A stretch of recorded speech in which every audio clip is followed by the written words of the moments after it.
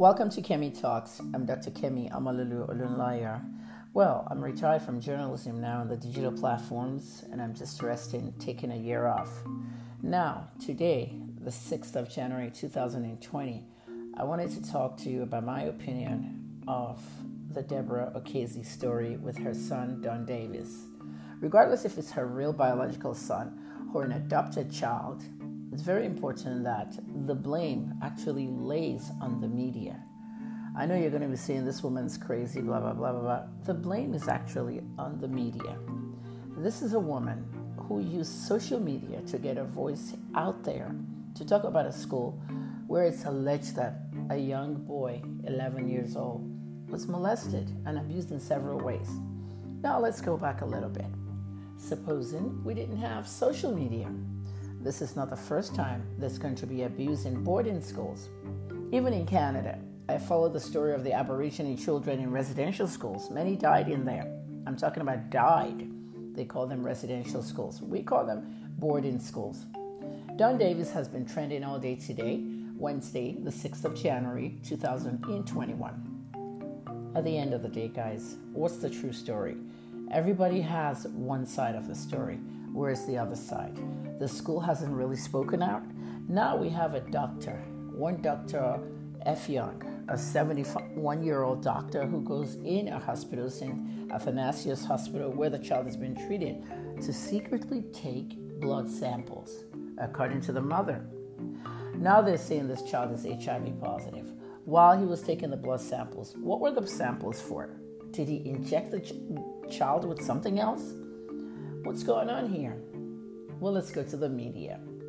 When a parent comes up with such an allegation of abuse, the first people to speak out about it should be the school. The school is a religious school. I went to a religious school, but in my days, it was a little bit different. Today's Pentecostal religious schools have issues that have not been dealt with. I'm not against anybody's, denomination. I went to St. Teresa's Ibadan, a Catholic girls' school, and I was in boarding school. At the end of the day, there's a lot of rhetoric, lies, cheating, and fraud going on in these schools. Religion is number one in Nigeria. It has mentally enslaved many of our people. If I spoke out, they'll say I hate men of God. I don't hate anybody. The fact is I tell the truth. And the truth is hard and it's bitter for people to really absorb. I couldn't take it anymore, so I left the whole digital platform of journalism in Nigeria. Now, I'm still a journalist. I'm on mental health leave for post-traumatic stress disorder from my imprisonment in 2017, and I'm almost mentally exhausted from all the trolling, all the harassment of female journalists around the world, including me. I'm on my bed doing this podcast because I can't report any news. I can't type. I can't do anything. I can talk on this podcast. Why haven't the media, mainstream media of Nigeria, touched this? This is something I always told you about when I was an investigative journalist, begging for money. Who begs for money when they're investigative journalism? When they're doing investigative journalism, Premium Times has a donation portal on their page. Independent journalists like me, because no one really pays us for that extra. Some of the investigations I did, the money came from my pocket, even though I may have gained 10 times of that money back after the investigation through heavy traffic. The IJ COVID-19, the IJ COSA, the D'banj case, the Hush Puppy case, the Mumford case, every case I've investigated just to give you the truth. But at the end of the day, I got a lot of people tweeting me today on Twitter asking me to please fight for Don Davis. I don't fight for people. I investigate things and I report it. But those days are gone now. You guys had me, but you did not take advantage of me the right way. So you lost me. There are a lot of investigative journalism. There's a lot of investigative journalists in the media that actually win awards that none of you have actually said, let me tell this journalist. Many of them are in BBC, many are in TVC, many in channels. The mainstream media needs to speak out. During the Fatunyi Dakwalo case, the mainstream media said, we've done enough for the Dakwalos. We've put the story out there. Nobody not one media outlet investigated what happened between Pastor Fatoyinbo and Busola Dakolo. Only me, Kemi Olunloyo, did the investigation. They ultimately sued that pastor, went to a court dismissed the case and even fined them for wasting the time of the court. The case is nowhere to be seen now. When Seyitan accused D'banj of rape, there was another story behind it that nobody would have been able to figure out. In the mainstream media, they didn't want to get involved. With the Fatoyinbo case, some investigative journalists at TVC and channels actually told me it's untouchable because of a powerful pastor, because of a powerful musician like D'banj. When are you guys going to do your job? Why is it always Kemi that has to do it? Well, Kemi's not here anymore for that. I'm getting a lot of people, please, just one time. I'm resting my mental, my brain, and enjoying my new year. And people are saying, please, just one more time. Who's going to pay for this kind of stuff? It's going to cost almost 10 million naira. Don Davis investigation. You have to travel. You have to go interview the mother, the child, the doctors, the school, everybody. With the kind of funding that mainstream media outlets have, somebody should be able to do it. I'm going to write some articles while I'm in my bed when I'm not too tired, because the most important thing now is my exhaustion. I'm totally exhausted mentally. This case is getting annoying more and more because the mother is coming out on Facebook Live and she's doing these videos that are going viral each time. A couple of days ago, she was saying that somebody got her Facebook page disabled. Maybe the school, had their people flagging her videos, saying she was defaming them or whatnot. But why hasn't the school spoken up?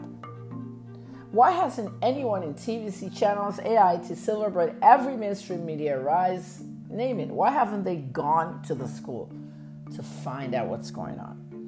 Why is it just a social media show? I think the media is at fault here. And I lay the blame on the media because the media, we are supposed to protect people and put information out there. And that's what we call defending media freedom. I defend media freedom. I need to hear from all parties, and I need to put that story in the news. Now we have a boy who's possibly HIV positive, according to the mother. Now we're hearing things about he's an adopted child. It doesn't matter. He's a child. He doesn't have to go through this. They literally have ruined this child's life.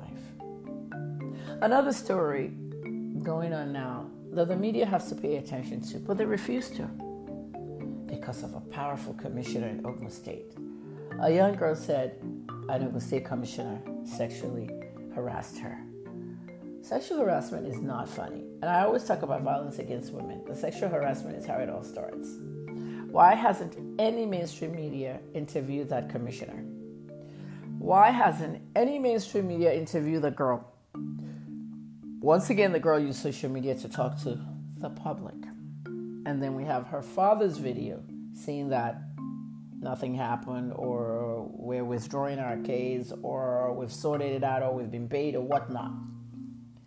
Regardless of how they sort it out, a government official accused of sexual harassment should be suspended and the case investigated. The police has a large part of it too. Now, I understand the 71-year-old Dr. F. Young has been arrested by the police for secretly going into that child's room to take blood samples and possibly inject him with something. We'll see the outcome of that. The police moved very slow in this case. The police should have contacted the woman. That's how it's done in America. I always give America as an example because I grew up there, and even Canada. Now, what's the police doing with the Baccarat girl that's accusing the the Ogun State commissioner of something?